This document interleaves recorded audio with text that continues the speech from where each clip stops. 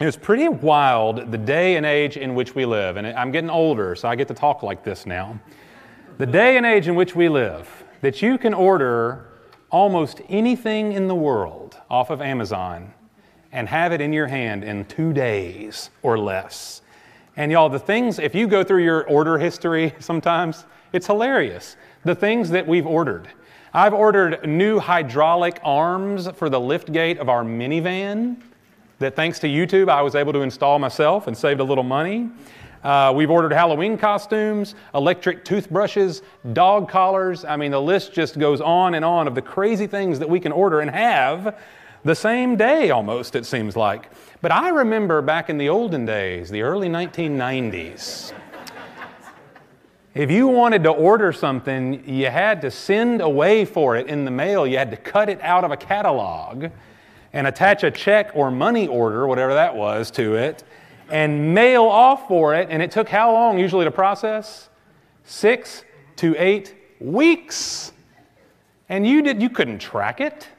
You didn't know where it was or if it was even going to come at all. A lot of times you order something, you forget because it was so long in between the order and the receiving of the item. You just had to wait and wait and wait for it to come.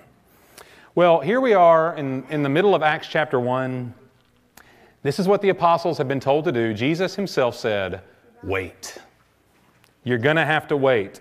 Jesus, as he is now risen from the dead, he's preparing to ascend to heaven. We saw this in the early verses. He reminds his disciples of a promise. You will receive power when the Holy Spirit comes upon you. Not many days from now. That's as specific as he got with them. And so go back to Jerusalem and wait for it. And we're going to see the fulfillment of this promise beginning next week when we get to chapter 2.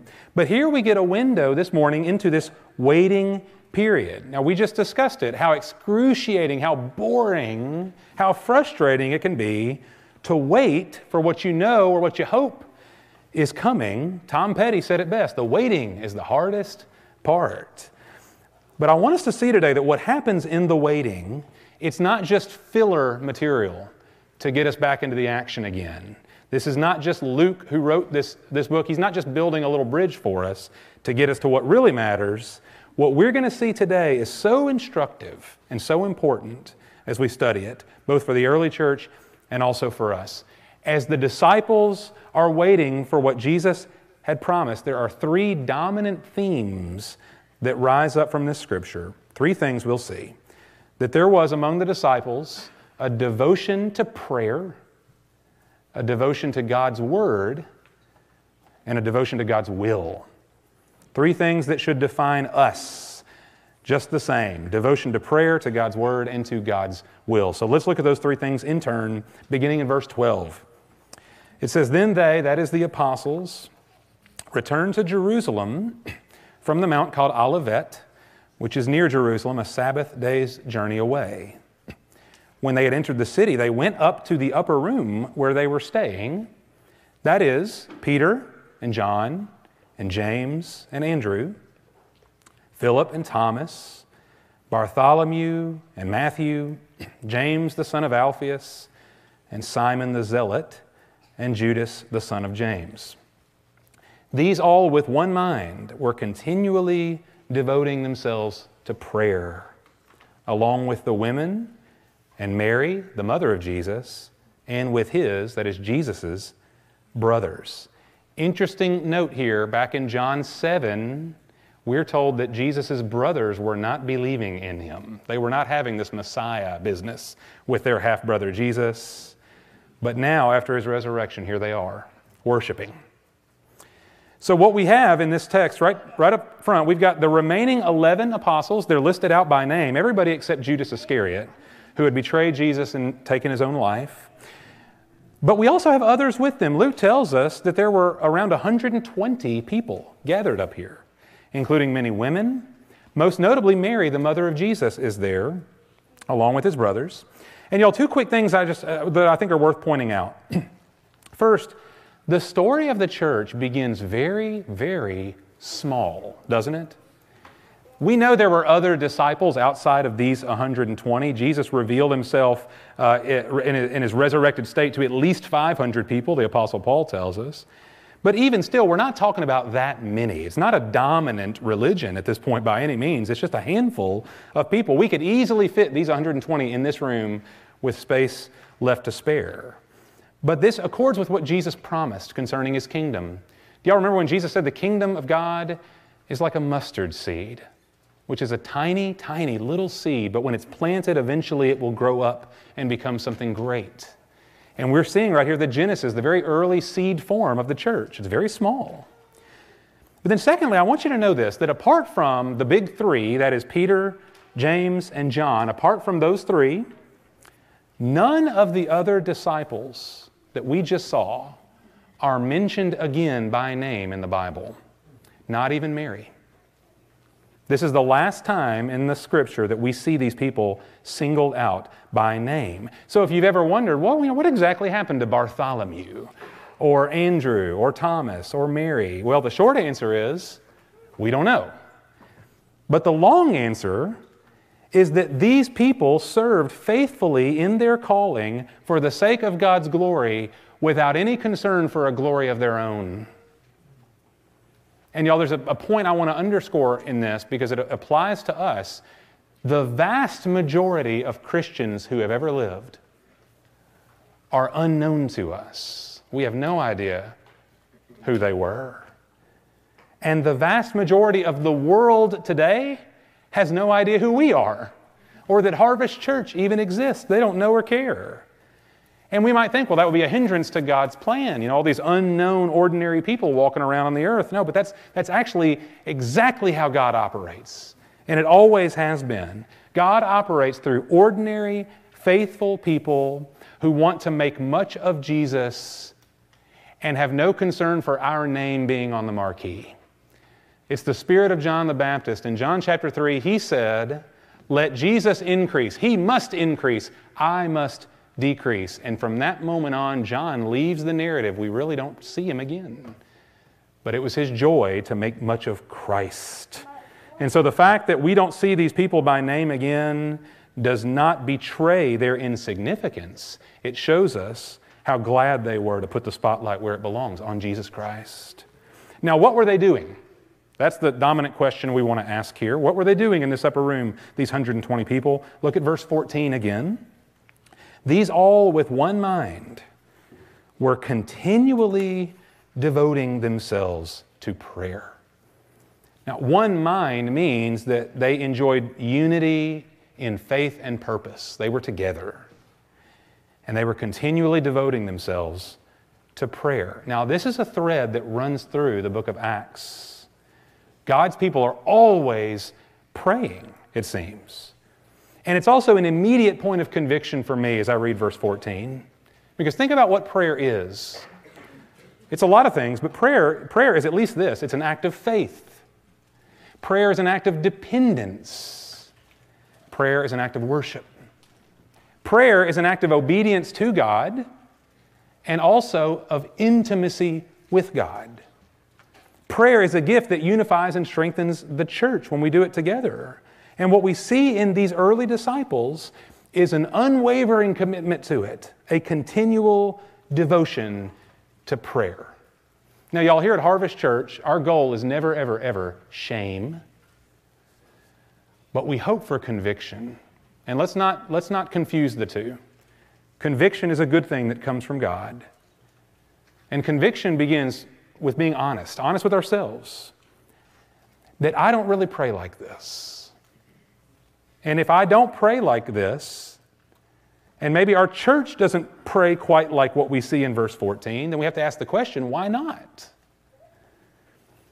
Part of the reason, I can't speak for you, I can only speak for myself individually, but part of the reason maybe we don't pray like this with continual devotion is that we've become so self-sufficient, we just don't feel a sense of dependence on God like we ought to. Part of the reason maybe that we're so overly distracted, we're so busy, we're so overstuffed with things to keep our attention. Maybe part of it is that I honestly just don't desire nearness with the Lord the way that I should. So I say this for me, whatever my reasons are, none of them are any good. There's not a single good reason why I can't and shouldn't pray in a devoted, continual way. Y'all see, prayer for the Christian is not an elective course. It's core, it's essential. And so often, it's not just, y'all, when we talk about the conviction, we need to pray more, we might tend to take that on as a heaviness, as an obligation. I know I need to pray more. I know I need to. Yes, yes, yes. But don't miss how wonderful prayer is. That it shouldn't feel like an obligation for us, but a privilege. And if we only dabble in it, as I'm often so guilty of, we just kind of dabble before meals, before bedtime, things like that. That's great, that's fine. But if that's all we ever do, then what we're missing is the joy of communion with Jesus. That in His physical absence, ascended to heaven, we actually can enjoy nearness with Him through prayer. And consequently, if we only dabble in this, we're going to miss out on His peace, His joy, His provision and His blessing, His nearness, His comfort, His will, His guidance, all of it. We potentially forfeit by simply minding our own business and not coming before Him in prayer. Y'all, God, this is an amazing thing. God has given us free and direct access to Him. You don't have to go through a priest or some other mediator to get to God. You don't have to dress a certain way or go to a certain place. You can approach Him right where you are anytime, for any reason. You are His child. And so if we as a church, if me individually, if we're not continually devoted to prayer as the early disciples were, we have to be willing to ask why. And then we must be willing to change course in response. Both me and us as a church. What we do have, praise God, is an example. We see in the early church what they were up to. They didn't sit around in the upper room simply reminiscing about the good old days when Jesus was around or twiddling their thumbs. They prayed. And with that, of course, is not just prayer in some sort of kind of ethereal sense, but they're praying in a rooted way as they attend to the Word of God. And that's our second point. As the people are praying, look at what they're praying on the basis of. Verse 15, at this time, Peter stood up in the midst of the brethren. A gathering of about 120 persons was there together. And he said, brethren, the Scripture had to be fulfilled, which the Holy Spirit foretold by the mouth of David concerning Judas, who became a guide to those who arrested Jesus. For he was counted among us and received his share in this ministry. Now, this man acquired a field, and with the price of his wickedness and falling headlong, he burst open in the middle, and all his intestines gushed out. And it became known to all who were living in Jerusalem. So that in their own language, that field was called Hakeldama, that is, field of blood. For, this is Peter again, for it is written in the book of Psalms, let his homestead be made desolate, and let no one dwell in it. And let another man take his office. Now, Luke gives us more information on Judas than we probably wanted, but we won't focus on that so much. Notice Peter's conviction here. Both Judas's betrayal and Judas's demise came in fulfillment of the Scripture which the Holy Spirit foretold by the mouth of David. Then Peter makes reference to two portions of the Psalms where David was writing about betrayal that he experienced and his own vindication over his enemies. Now, very, very interesting here. David, if you go back and look at these Psalms, David never mentions the name Judas or makes any kind of direct prophecy about Judas. And yet the apostles understood the nature of Scripture the same way Jesus did. Jesus saw the Scripture as being ultimately all written about Him. This is the point of His resurrection, the story of the two disciples on the road to Emmaus, that Jesus comes alongside them and eventually opens their eyes to the Scripture by showing them how all the law and the prophets, everything that makes up the Old Testament, in the end, ultimately is about Him. It points to Christ. And so in this case, Peter stands up as a mouthpiece for the apostles, and he makes an amazing statement. He says, David's experience of betrayal was really a foreshadowing of the ultimate betrayal. that Jesus would face, Jesus being the true David, Jesus being the true king of Israel. Years later, the Apostle Peter wrote this down, this principle for us. This is 2 Peter chapter 1. Listen to what he says. He says, "But know this, first of all, that no prophecy of Scripture is a matter of one's own interpretation. For no prophecy was ever made by an act of human will, but men, moved by the Holy Spirit, spoke from God." What Peter is saying, both in Acts 1 and in 2 Peter, is that David is recording his very real personal experience, and yet the Holy Spirit is using David's pen, his mouth, to declare something yet future and far greater concerning Christ. And so what we have here, y'all, the early church, from the get-go, is committed to God's Word. But here's what that means. It's not just that they believed what the Bible said, but they stood upon it in practice. It guided their thinking and being and behaving. And so here's what the apostles have concluded. And y'all, we can look at this and say, well, yes, of course. But think about in the moment how hard this would have been to conclude. Here's what they're saying. What happened with Judas did not and could not derail the plan of God. That was the intention, both Satan's and Judas's intention, and the leaders of Israel who paid Judas the silver to do it. They thought they could derail Christ and His purpose. But in fact, no, Peter says this was God's plan, prophesied well in advance. And so rather than the evil and tragedy of Judas being something that splinters the disciples and shakes their faith and destroys the movement before it begins, something else entirely happens.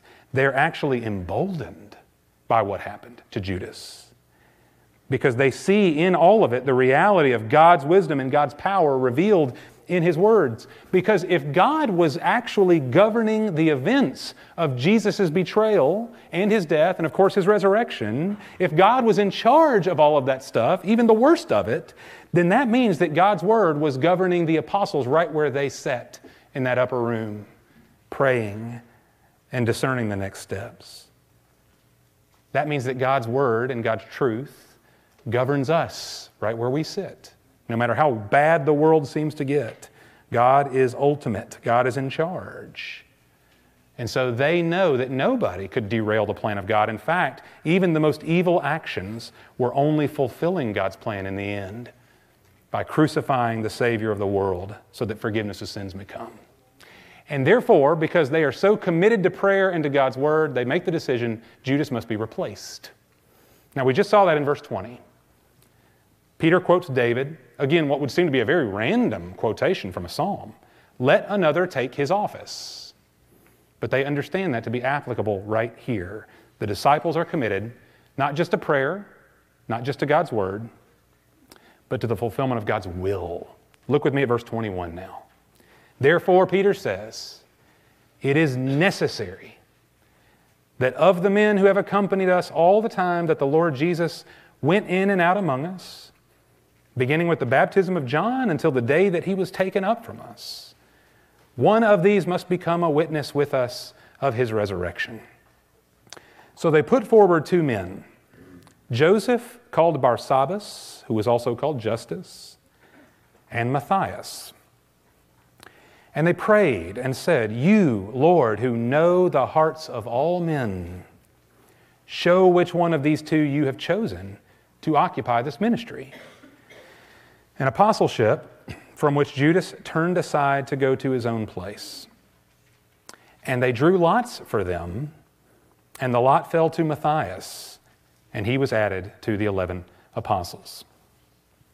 So here we see the apostles deemed it necessary, not because Jesus commanded it necessarily. Jesus didn't say anything about replacing Judas that we know of. But here, discerning the Word through prayer, they know it's true. Judas must be replaced so that we can go back to 12 apostles. And the criteria involves having a man who has followed Jesus all the way from the beginning of His ministry, that is the baptism of John, to the end, which means someone who witnessed the resurrection. And to maybe our surprise, there are at least two such men there in the room with them. Two men mentioned by name, Joseph and Matthias. Interesting to me, we never see these men mentioned by name in the Gospels. And yet apparently they were there all along. These men were there, right alongside the 12.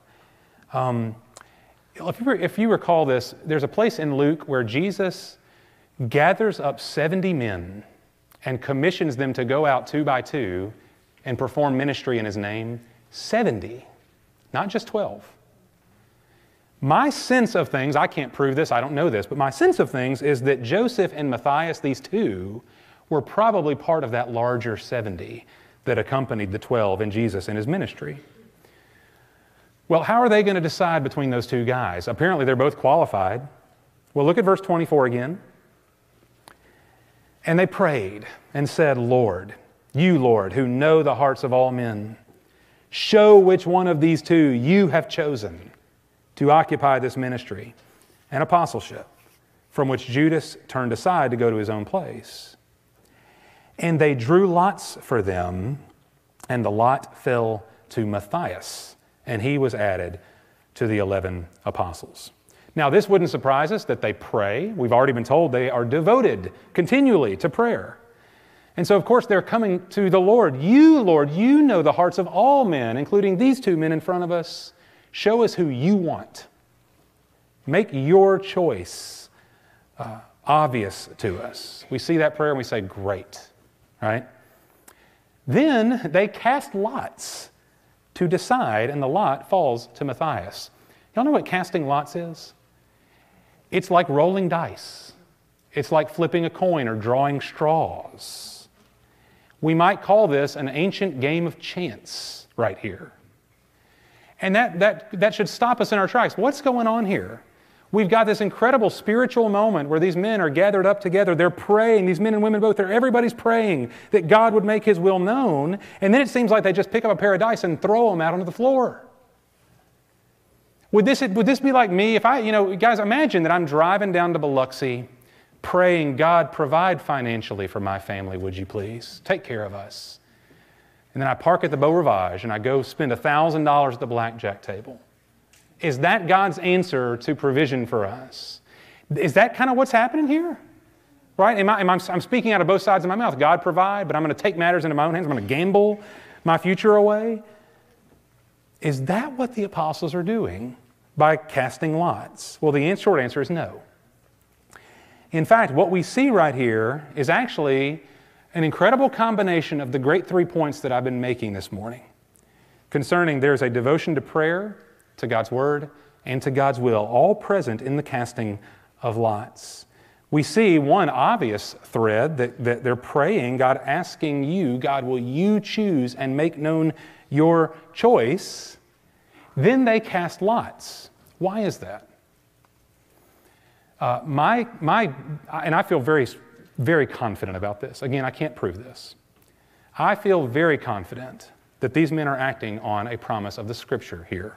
Very directly, Proverbs 16, verse 33, which says, the lot is cast into the lap, but its every decision is from the Lord. The lot is cast into the lap, Solomon said, but its every decision is from the Lord. What that means in principle is this, that even the smallest roll of the dice, every flip of the coin is ultimately governed by God. And there are a good number of places, if you read through the Old Testament, where lots are being cast. One of my favorite examples is Jonah. When the great storm comes upon the boat, and the men are looking at each other wondering, on whose account is this storm coming upon us? Why are we being judged here? Whose fault is this? And of course they cast lots, and guess who the lot falls to? Jonah. That was not coincidence. That was God's providence, because it was Jonah's fault that the storm had come. And so what we see when we see lots being cast in the Bible, chiefly in the Old Testament, in every case, the Lord's will is accomplished through the casting of lots because He decides that outcome. And so, y'all, the bigger principle here, which is called providence, is that things that maybe even seem to us as chance are ultimately governed by the guiding hand of the Lord. You could probably point to 1,000 little moments in your life where something that seemed to be chance, coincidence, luck, karma, whatever, was in fact none of those things at all. It was the Lord. So in this case, the apostles, they don't know who's going to be the 12th apostle, but they're entrusting by prayer and the Word that God will reveal His will. They will receive His decision, even through such a crude means as the casting of lots. And He does. God gives them Matthias. Now, how do we apply something like that? Should you walk around with a quarter in your pocket and just flip it whenever a decision comes about? Is that how we're supposed to respond here? Well, the answer is no to that too, okay? And here's why. Y'all, I mentioned the casting of lots is fairly commonplace in the Scripture. And yet this right here in Acts chapter 1 is the last time we ever see it happen. There's never again a Christian reported as casting lots after Acts chapter 1. Now that perhaps is a coincidence, but I don't think it is. Because in the very next chapter, Acts chapter 2, immediately following this scripture, we see the outpouring of God's Holy Spirit upon His people. The promise of God's indwelling presence is about to be fulfilled, so that now, not just the apostles, but everybody who believes in Christ receives His Spirit with the promise that He, the Spirit, will lead us into all truth and will give us wisdom and will point us to Christ and will disclose to us more and more of Jesus so that we might know Him and follow Him completely. And so with the Spirit comes a far greater measure for all of us of God's wisdom and God's guidance. It's what we have now by divine gift. So that means if we have the Spirit of Jesus, if we have the gift of God's Word, if we have the gift of prayer and communion with the Lord, then you and I right now, we have everything we need to know and follow the will of God. That doesn't mean we know everything, but we have all that we need. And I believe in the outpouring of the Spirit that is to come. The apostles did too, and they don't cast lots anymore. They have no need for it. Now that's how I see it. But we're going to see this on display as we walk through Acts. There's no point at which the apostles in the future now, having received the Spirit, sit around and say, does anybody have a coin we can flip? They've got the Spirit. So y'all, what I hope we see here in Acts chapter 1 is that right here, during this waiting period, which Jesus says was not many days, couldn't have been that long, but it had to have been excruciating, knowing that Jesus had promised to send the Spirit, but not knowing exactly when or how it was going to happen. And yet what we see in the middle, this in-between time, we see the character of God's people on display. 120 people who have witnessed, listen, they've witnessed the suffering of Jesus. Most of these people probably saw Him die, not understanding at all what it meant as they witnessed it. They thought this was the end. What a tragedy. What an awful, terrible thing with no redeeming qualities in it. Jesus is dead. And then later on, that very same weekend, they see Him alive again. And now they recognize it, that what they thought was tragedy, what they thought was the end, was only the beginning, that Jesus had come to be their Savior and ours, that Jesus died as the divine sacrifice to make atonement for the sin of the world. And because He has given His life for us on the cross, the apostles now understand, but what I hope we understand is that we have forgiveness. We receive eternal life through His death and resurrection by faith in Him. And so what has happened to these people in a very short period of time now, they've gone from utter despair to absolute joy and devotion and readiness and excitement because they've experienced for themselves the life-transforming grace of Jesus Christ. So of course they're devoted to prayer.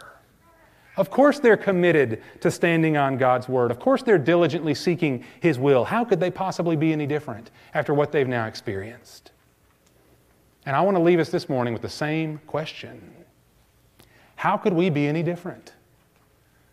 If we've come to know Jesus Christ as our Savior, the same as them, if we've received His forgiveness and His life-giving grace and His transforming and dwelling Spirit, if these things are ours as well, how could we be any different? How could we come to know Christ and His saving love for us and dabble in prayer? And just take little momentary, devotional peeks at His Word as we have need for it. And just, make our decisions the best we know how. without considering His will. How could we live like that if we've received this grace? Do our lives reflect that we've come to know Christ? Not that we are perfect, of course, but that we are different, fundamentally changed. Would we pray as the disciples prayed, in a devoted way, that we might know Jesus Christ to the fullest measure and may walk in His will all the days that He gives to us? If we are captured by His grace, then every other way of life becomes untenable for us. I can't be any different if I've really come to know Him. Let's ask the Lord to create in us that deep of a devotion. Father, You are so abundantly good to us that what would seem to be the most tragic and evil of possible outcomes, the crucifixion of Jesus, was in fact the very best thing that ever happened. Because You were governing it all, Lord. Even those evil hands and hearts that put Jesus on the cross, Lord, were fulfilling Your great purpose so that sin might be forgiven, so that sinners might be forgiven, so that we might have grace and life in His name. Father, I pray this morning that we would have such depth of heart and understanding here as the disciples did.